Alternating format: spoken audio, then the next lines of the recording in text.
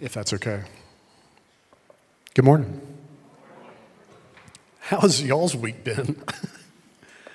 Is anyone done with storm fronts moving through and pollen and coronavirus and craziness?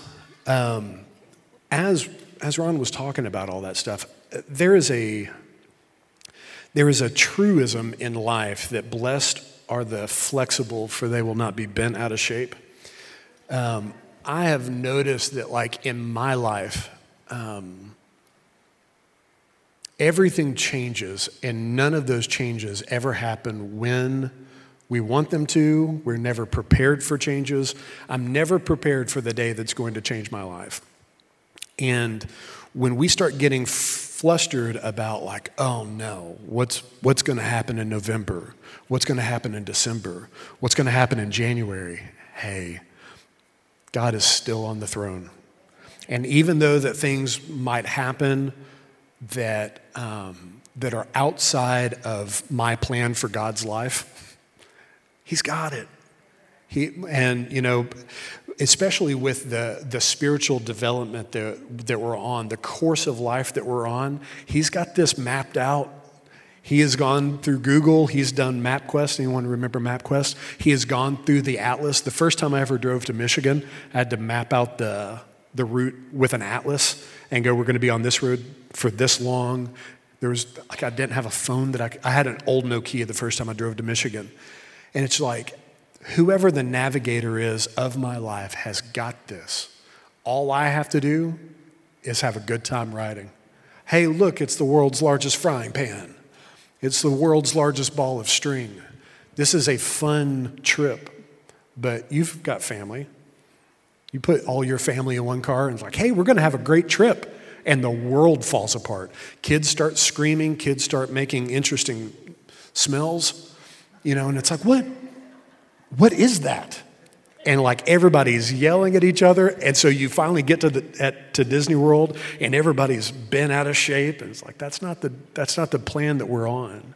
We do have the ability to all sit here and just go, and I'm not just talking about Church on the Hill. Our world's going crazy right now. But even with our world going crazy, it's going to be all right. Take in the words of Prophet Marley. Don't worry about a thing, because every little thing is going to be all right. I want to talk today about our spiritual health. We kind of touch base on our mental health and our relational health. And it's a church, and one might imagine that we would spend some time talking about our spiritual health, right? But the hard part is how in the world do you check your spiritual health? Does anyone have a spiritual check engine light that comes on? My check engine light stays on, and my car is not caught on fire yet, so evidently it's not that big of a deal. How many different warning signs pop up in your life and you're well, I've not died yet, so we're fine? How many warning lights pop up in your family that it's we'll get to it next season? We'll worry about that next season. It's fine. I don't exactly know what the TPMS whatever thing is. I know it has something to do with my tires, but that warning light's been on in my car forever. My tires still have air in them. Now, if it's that hard, I know that somebody's listening to this oh my gosh, just let me help you. If it's that hard to diagnose the things that are going on in our car, how hard is it to diagnose the things that are going on in our spirit? Where is your spirit? Does your spirit live in your brain? We always talk about our heart. Is it in our stomachs? The Greeks thought that the spirit was down here. Not the Greeks, the Hebrews thought that the spirit was down here. So anytime that Jesus was moved with compassion, it says that his bowels would move. And it's what in the world? It's because the Hebrews thought that the spirit came from here. And so when Jesus was moved in compassion, have you ever been heartsick? Have you ever been worried about something and your brain hurts? Or are our spirits in heaven? Or are they in another dimension? How in the world do we get a dipstick into our spirits to check and see if there's enough spiritual oil? I don't have an app that I can check. I don't have some, DOS settings that I can go in and figure out what the computer of my spirit looks like and go, hey, is this healthy? There's a lot of times I can go up to my friends and I can go, hey, is my spirit healthy? And my friends that know me incredibly well, probably they would say, I don't know, are you? Let's check. So in order to even start checking and see if we are healthy spiritually, where's our app? Where's our screen? Where's our dipstick? Where's our spiritual connection that I have to go figure out? I have to go get the user's manual out to figure out where my spiritual dipstick is. I want to read a few verses out of Matthew 15. There's 20 of them, so I'm going to read quickly. I think all of it is pertinent to us. So this is Matthew 15, 1 through 20. Write it down if you don't have it. If you don't have your Bibles, you don't have your phone, you can look it up later. Starting in verse 1, some Pharisees and teachers of religious law now arrived in Jerusalem to see Jesus. They asked him, why do your disciples disobey our age-old tradition? For they ignore the tradition of ceremonial hand-washing before they eat. Jesus replied, and why do you, by your traditions, violate the direct commandments of God? It's like, whoa. For instance, God says, honor your father and mother, and anyone who speaks disrespectfully of a father or mother must be put to death. But you say it's all right for people to disrespect or to say of their parents, sorry, I can't help you, for I have vowed to give to God what I would have given to you. In this way, you say that we don't need to honor our parents. So you cancel the word of God for the sake of your own tradition. You hypocrites, Isaiah was right when he prophesied about you, for he wrote, the mouths of these people will honor me, or they will honor me with their lips, but their hearts are going to be far from me. Their worship is a farce. For they teach man-made ideas as commandments from God. If you've never been in the church for more than 2 years, you might not understand this about us, but we can turn our Christianity into this weird religion where we care more about our traditions. We care more about the way we do things instead of what we do. I said a long time ago, I've never had a conversation with somebody that's left the church because we didn't take care of the widows and the orphans enough. Usually when we break relationship in a church, it's because some, man-made dumb law. The stained glass isn't right, this isn't right, I don't like this, I don't like this. And it doesn't really have anything to do about the nature of our Christianity. So in my heart, and not to just pick on the Pharisees, in my heart, I do this. I make the commands of God to no effect to me because I would rather do things my way than God's way. Then Jesus called to the crowd and said, come and listen. Try to understand it's not what goes into your mouth that defiles you, but you are defiled by the words that come out of your mouth. Then the disciples came to him and asked, don't you realize that you've offended the Pharisees by what you just said? I wonder how many times the disciples said that. By the way, Jesus, you have offended the Pharisees. Like, well, good. They need to be offended. When I act like that, I need to be offended. And if we as Christians don't embrace the frustrating things that Jesus says to expose the nasty places of our heart, we never grow. Don't you realize that you've offended the Pharisees by what you said? And then Jesus said, every plant that is not planted by my heavenly Father will be uprooted. Well, that's a verse to put on the refrigerator. So ignore them. They are blind guides leading the blind. And if one blind person leads another blind person, they both fall into a ditch. Then Peter said to Jesus, explain to us the parable that says that people aren't defiled by what they eat. Don't you understand yet? Jesus said, anything that we eat passes through the stomach and then goes into the sewer. But the words that you speak come from the heart. That's what defiles you. From the heart come evil thoughts, murder, adultery, all sexual immorality, theft, lying, slander. These are what defile you. Eating with unwashed hands will never defile you. So might I propose that part of our spiritual dipstick, part of our spiritual app, is to think about the words that are coming out of our mouth. Notice how the words that come out of our mouth reflect what's going on in our heart. Have you ever, I'm somebody that I don't know what thoughts are rattling around in my head until I say them out loud, and that's like, oh, I didn't realize that I felt so passionately about that. Or I didn't realize that I was still frustrated at that. And so I let words bubble up out of my mouth take a temperature gauge of where my heart is. But how easy is it for us to say all the right words when we're in this room? How easy is it to navigate the proper angle of worshiping arms? If I can get my hands up high enough, then I communicate spiritual health to other people. I don't know if you've ever been around people that are just like a little bit over spiritual with the words that they use. It's like, I don't feel like I'm talking to a real human being. I feel like I'm talking into I had a Woody doll of like, there's a snake in my boot. You pull the string in the back, so somebody's poisoned the water hole. Well, a lot of the times, like us Christians can do that with our spiritual phrases. How are you doing today? Well, I'm blessed and highly favored. Until our batteries start running low. And have you ever seen one of those demonic toys when the batteries are running low? There's a snake in my boot. It's like, golly. You have like the speak and spell when the batteries are running low. Come play with me. Golly, no. Well, when our batteries run low, how are you doing? I'm blessed and highly favored. Golly. We can say the right things and we can do the right things. So even though that's a dipstick, our dipstick can be wrong. Our app can give us faulty information. Our dashboard can give us faulty information. So I want to say today, we need to change the way we view spiritual health, because there is simply no 100% foolproof way to check and see how you're doing spiritually. I wish there was an app.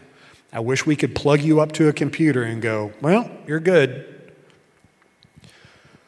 The thing that I want us to change, and we need to change all of it today, we're going to be brand new people when we walk out of here. I want us to think that we have a very flawed view of spiritual health.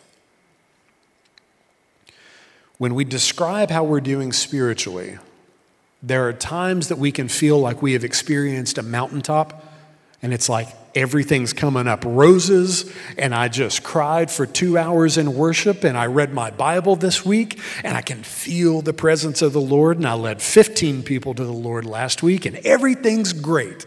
We will call that like a mountaintop experience. And then when we go through seasons in life where it's like, does he still know that I'm down here? Y'all probably don't experience this, but I go through times where it's like, I wonder if my prayers get stuck in the ceiling. Like maybe that there's something wrong with the plaster of my bedroom that the prayers can't get out of it. Maybe there's something wrong with me. God, it feels like it's been 3 months since you've been around. How long are you going to put me off?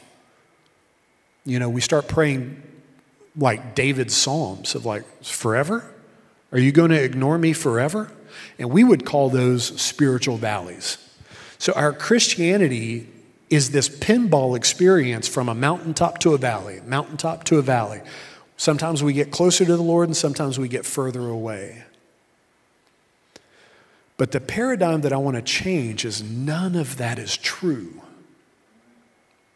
It's not even a good mental paradigm to keep in our heads. Sure, we have good days and we have bad days, but my spiritual health is not mine to maintain. I can't even get to my spirit. So how in the world do I add to my spiritual health? How do I detract from my spiritual health? Now, the thing that I want to say today is if you are a believer in Christ, you have been made into a new creation. He says, behold, all things have passed away, and I make all things new. There is a spiritual seed that came from heaven. When we believed the gospel, it got deposited into our heart. And he says that when his word went inside of us, there springs up from our belly a river of living water. When Jesus was talking to the woman at the well, he's like, woman, if you would have known who I was, you would have asked me for rivers of living water so that you would never thirst again. If you are a believer in Christ, if you have expressed faith in the gospel, there is a river of living water that is inside of you. Now, that never feels true. So what the issue is not that we have a problem with our spiritual health. we ignore, we have a mental problem. I forget how healthy I am. When I go to the pantry, I have forgotten that there is food in the pantry because I have let the golden arches distract me and go, ooh, you need this. It's like, I do need that. Tell me, golden arches, what do I need to buy? And my heart gets sideways. I get on Instagram and I hear, something that somebody says on Instagram, or I run into somebody that's spiritually mature at church, and it's like, wow, I'm not like that. When I pray, I don't pray like that. And we get hoodwinked by something that the enemy does inside of our heart to try to detract us. You don't have this food at home. You need this. Or we run into people that are intentionally trying to manipulate us. We'll say, well, buy my new teaching series and I'll send you the 16 secrets of the secret walk of God. And it's like, ooh, I need to know that. Hey, sign up for my course so that you can get the secret nature of how to pull people up out of hospital beds. Well, I want to do that. And then when you take the course, it's like, well, if you write a $10,000 check, it activates your miracle working power.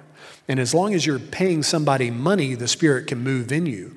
Whole sections of our church have been, not our church, but the church have been lied to and manipulated by somebody that's trying to convince you that you don't already have a river of living water that is welling up in your heart, flowing out. And as that river flows out to our friends and our families, the Bible says that is the water that feeds the trees that heal the nations. It's like Psalm 1. I am like a tree planted by the rivers. I don't cast forth my fruit out of due season. I don't rot on the vine. My leaves don't wither.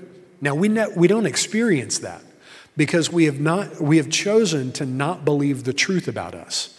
Now, if I can believe a lie about myself, so I mention this often, that one of the lies that I wrestle with, today is a really good day and I don't believe this lie, but if my blood sugar gets a little bit low or I have a frustrating week, I can believe lies about myself that I'm a pain to be around. I mean, sometimes I can be a pain to be around. But I'm not a pain all the time. I will be tempted to believe that my friends don't actually like me. But my friends that are sitting here today are like, that's ridiculous. But when it gets bad, I can choose to believe a lie about myself, that I'm unlikable. Well, once I believe that lie, all of a sudden I have changed my entire mental worldview.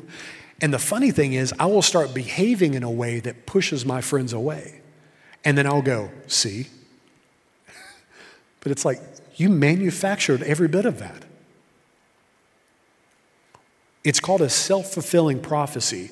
The thing is that we don't believe that we are as spiritually alive as we actually are. And so I believe, I'm just struggling to make it. I'm barely holding on. And so we will manifest around us that world. I don't actually believe that God hears my prayers.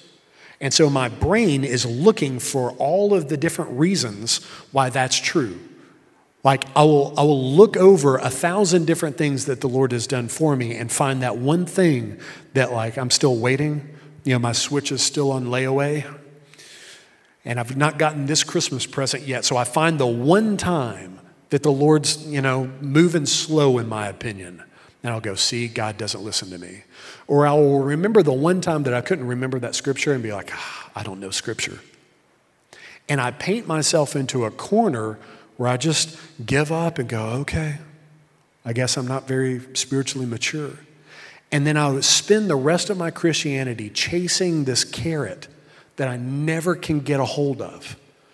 We have got to, in order for us to talk for the rest of the month about our spiritual health and spiritual maturity, the first thing that we have got to do is all of us at Church on the Hill. If you've been here for 20 years, if this is your first day, you are right where you need to be. All of us have got to get a paradigm shift. We have got to change our worldview of who we are. that I am the righteousness of God in Christ Jesus. And that's not because I've done a good job.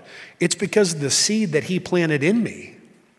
I want to read 2 Corinthians 5, starting in verse 14 through 21. It says this, he's talking to believers. He's talking to believers that are not doing the things that they're supposed to be doing. He wrote 1 Corinthians, and the whole book is about like, well, you're not doing this right, you're not doing this right, you're not doing this right, you're not doing this right. You need to break up with your mother-in-law because there was somebody in the Corinthian church that was dating his mother-in-law. And so Paul writes a book to the Corinthians and goes, hey, you need to stop dating your mother-in-law. Ew. All you rich people are getting drunk at communion and you're starving the poor people out. You people are being racist. You're being sectarian. 1 Corinthians is this big long list of all the different things that the Corinthian church was doing wrong. This is writing to the same group of people. Either way, Christ's love controls us. Since we have believed Christ died for all, we also believe that all have died to our old life. He died for everyone so that those who receive this new life will no longer live for themselves. Instead, they will live for Christ, who died and was raised for them. So we have stopped evaluating others from a human point of view. Might I suggest to us today, stop evaluating yourself from a human point of view. We've stopped evaluating others from a human point of view. At one time, we thought Christ merely from a human point of view, how differently we know him now. This means that anyone who belongs in Christ has become a new person. The old life is gone. It's gone. Not that you still have it in some suitcase somewhere.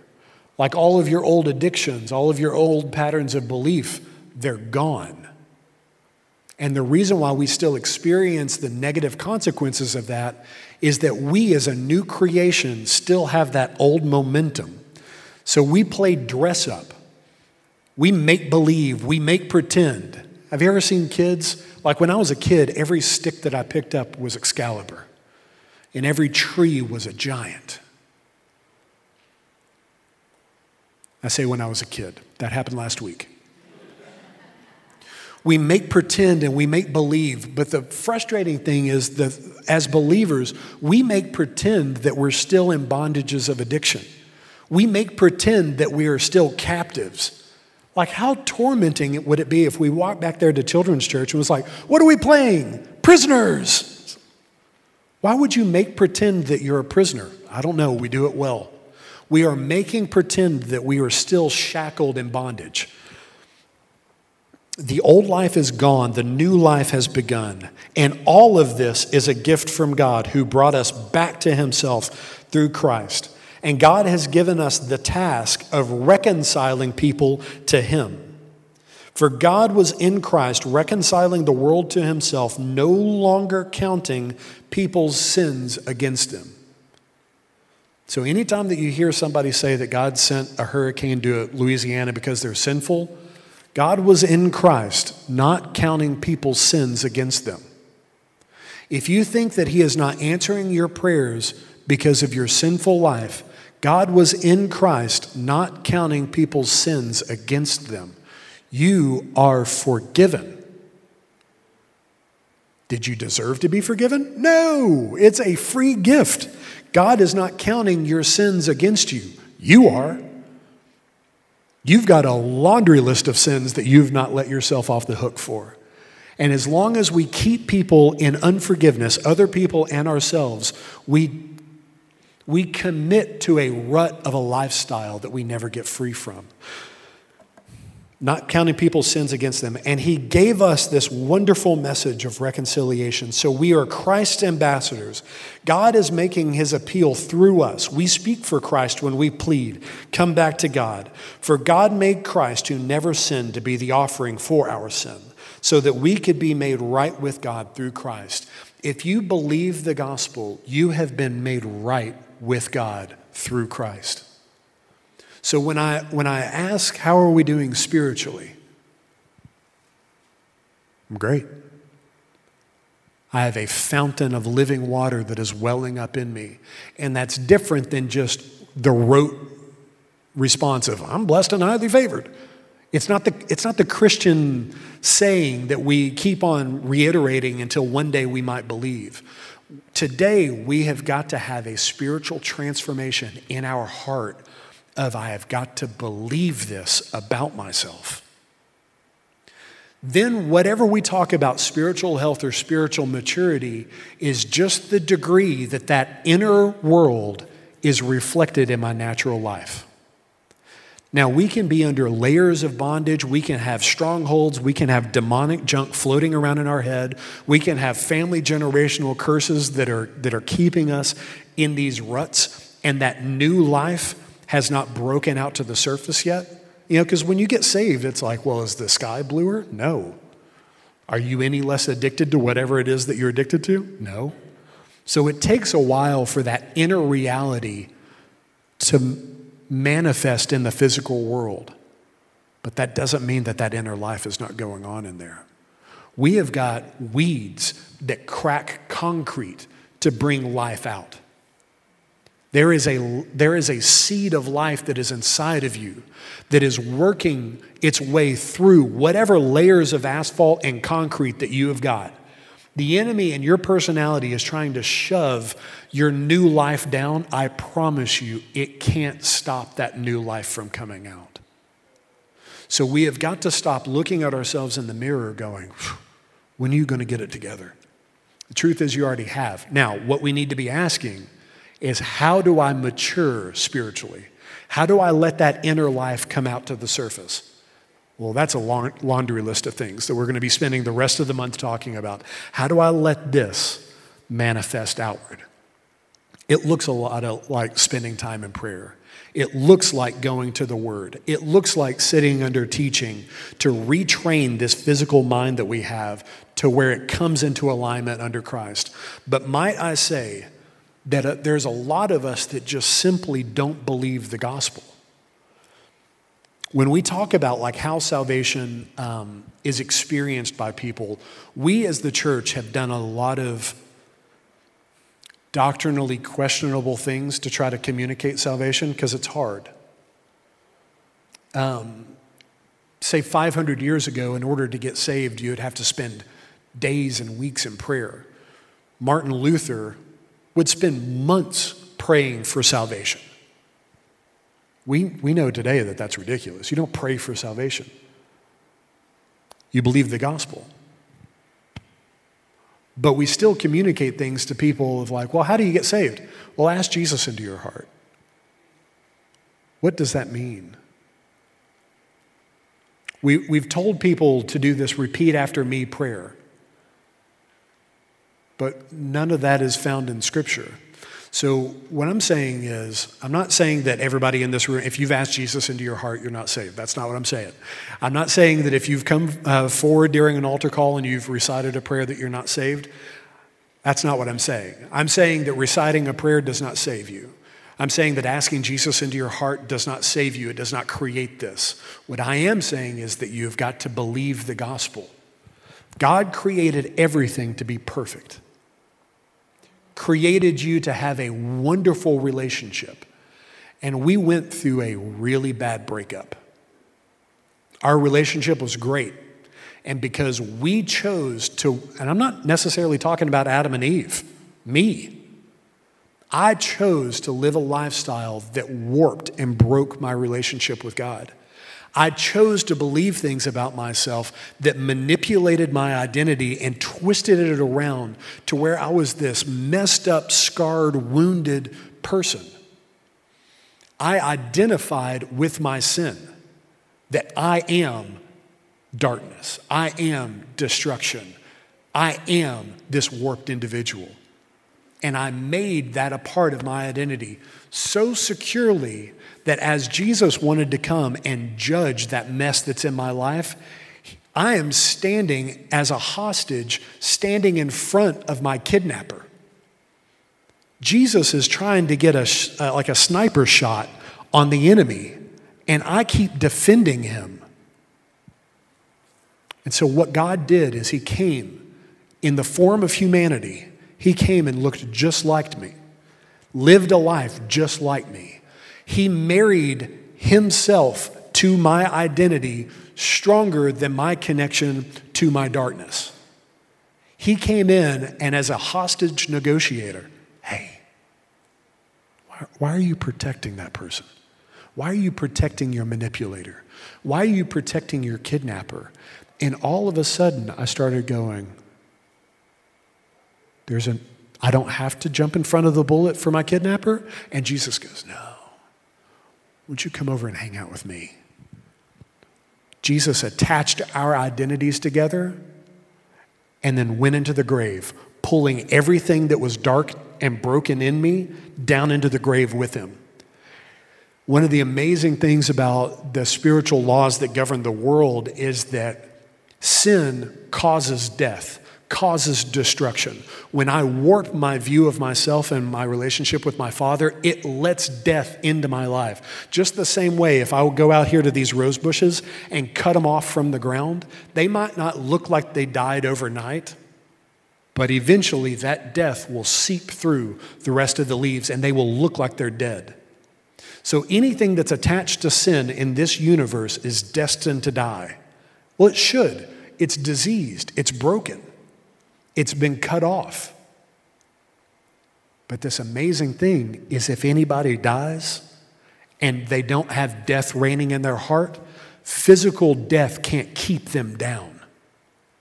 And so all of a sudden, a few days after Jesus went into the grave, death lost its grip on Jesus and he resurrected. Well, the amazing thing about that is when he attached my identity to him, I came up out of the grave with him. All of the broken, diseased, warped, scarred, twisted views of myself, my identity, the core of who I am that was broken didn't have life reigning in it, so it stayed in the grave.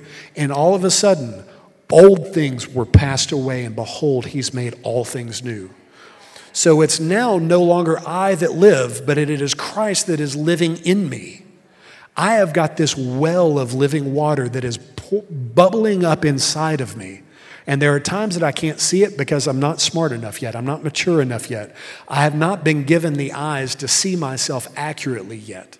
That's what this whole process of Christianity looks like, is us waking up to the truth that happened to us 2,000 years ago. So there's a handful of people that are sitting in this room that have never realized what is true about you, is that God wants to have a great relationship with you. And you think that it is your sin that is keeping you distant from God, that God is mad at mud that you've tracked into the house. That's not true. He's not scared about your sin. Your sin does not offend God.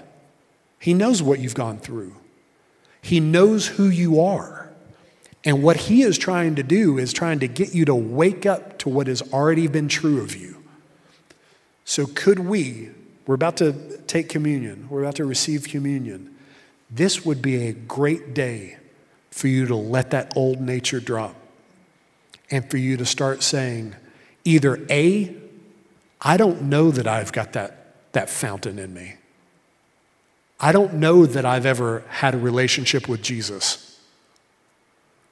I don't have that spark of life that's inside of me. Could you today say, yeah, that sounds like something I'd rather have? That you stop jumping in front of your old self to defend it and just agree with Jesus. He died so that you could live. We don't have to, there's no magic spell to say, there's no special prayer, there's nothing that you have to do. All you have to do is take him at his word, believe the gospel, the good news that God's not mad at you, that God was in Christ reconciling the world to himself, that God was in Christ saying, come back home. I can't go back home. Dad's mad at me. No, he's not. He's not mad at you. He loves you. Well, if he knew what I was doing, he knows what you're doing. He's not mad at you. God kicked me out of the house. No, he didn't. You left. All it takes is for you to let your ego die. Let your pride die. Let your desire to be right. And get me, I understand how hard that is. There's something that is twisted about us that we have this strange feeling of joy when we're like, no, now my sin is a big deal. No, it's not. Jesus has never met a sinner that has been able to sin stronger than he has the ability to save. Can't do it. Mob bosses come into the kingdom. Jesus had Judas working on staff with him. Judas was in charge of the finances, and Jesus knew that he was stealing money the entire time and never treated Judas different. He knows. He knows you're stealing money. He knows what you're doing. Doesn't make it right, but you'll never get clean unless you come through Jesus. So let's look at our communion elements. I think everybody has them on their tables, and if you don't, just borrow some from your neighbor. So we've got a handful of people that today need to believe what is true about them for the first time. You need to let your pride go. You need to let your ego go and just finally go, okay. If you ever walked into a swimming pool and you're still like you're trying not to get into the water because it's too cold, and eventually there comes a time where you're just like, okay. Or ladies, how many times have you spent at the swimming pool and you're trying not to get your hair wet? And eventually it gets to the point where you're like, okay, it's wet enough, I might as well just have fun. You are close enough to the Lord that you tried to dance around to try not to get completely wet. Today's the day just to hey, just jump in the water. Just let your hair get wet. It's going to happen anyways. Might as well do it now, and then you can have fun, and you won't be fuddy-duddy sitting on the edge of the pool. Or we've got a handful of believers and you Christians, and you've been a believer since Moses was around, and you still don't believe what the gospel says about you. You still believe that God is angry with you. You still believe that God is upset, and he might heal you if you make him happy enough, or he might bless you, or he might pay your mortgage off if you would just make him happier. You need to believe that God is happy with you, loves you, warts and all. He loves you as you are, not some future perfect version of yourself. And if we can all look at our communion elements and realize that that transformation isn't because I'm awesome, it's not because I'm smart, it's not because that I'm pure or holy, it's because God paid a price through his body and his blood for that to happen. And we can, at some future date, we can get in the mechanics of why he had to die in order to separate me from my nasty identity. We can get all into that. But today it's enough just to simply believe. He wants you home. What a great day to come home. What a great day to bury the hatchet and let the feud die. Hey. Father, we come to you today, and we just want to walk through the front door. Oh, Father, forgive me for defending my old identity that you're wanting to die. Forgive me for viewing myself through a warped and twisted lens. Forgive me for all the running around that I've done to try to defend myself from the truth. You're better than I've ever imagined.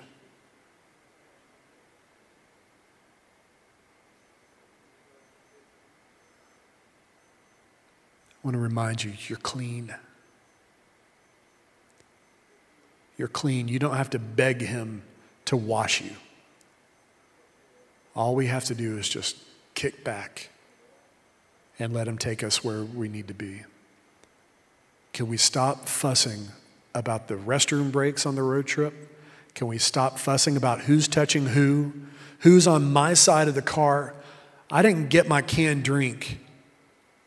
I don't want to eat this for lunch. Can we stop fussing about that and just simply enjoy the family trip? Holy Spirit, today collectively we open our hearts and we confess that I have a warped view of myself. Holy Spirit, transform my life to where this outer shell starts resembling that inner truth. Lord, open up my eyes that I would be able to see the moments in time that spring bubbles up and heals the nations without even me trying. Oh, Father, I pray that you would bless our children's mentors back there and all of our kids as they're about to start school. Lord, let them learn their identity here so that some bully is not more convincing than the gospel, that some idiot on the playground is not more manipulative or not more convincing than what they find in Scripture. Lord, let these kids that are under our care establish a relationship with you, and let them learn that now so they don't have to unlearn stuff when they're older. Ah, Father, we need you today.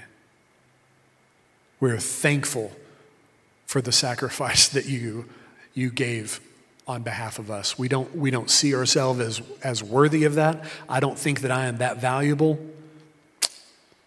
But I choose today to believe what you say about me instead of my own thoughts. Father, we bless you in Jesus' name. Amen. You can go ahead and take the elements.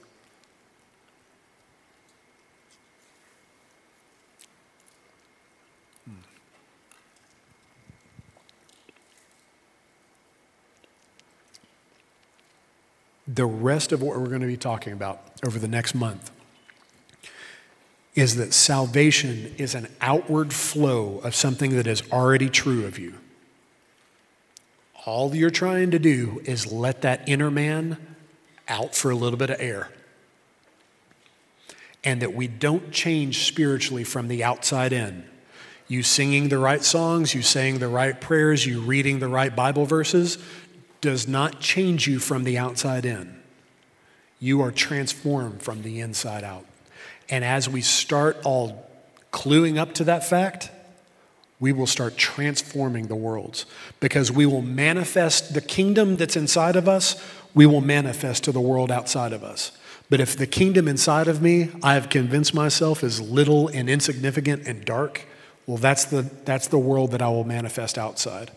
So how about we start realizing what is true of us so that we can manifest the kingdom of God in Cookeville and in Allgood and in Baxter, Rickman and Livingston, in our jobs, in our families.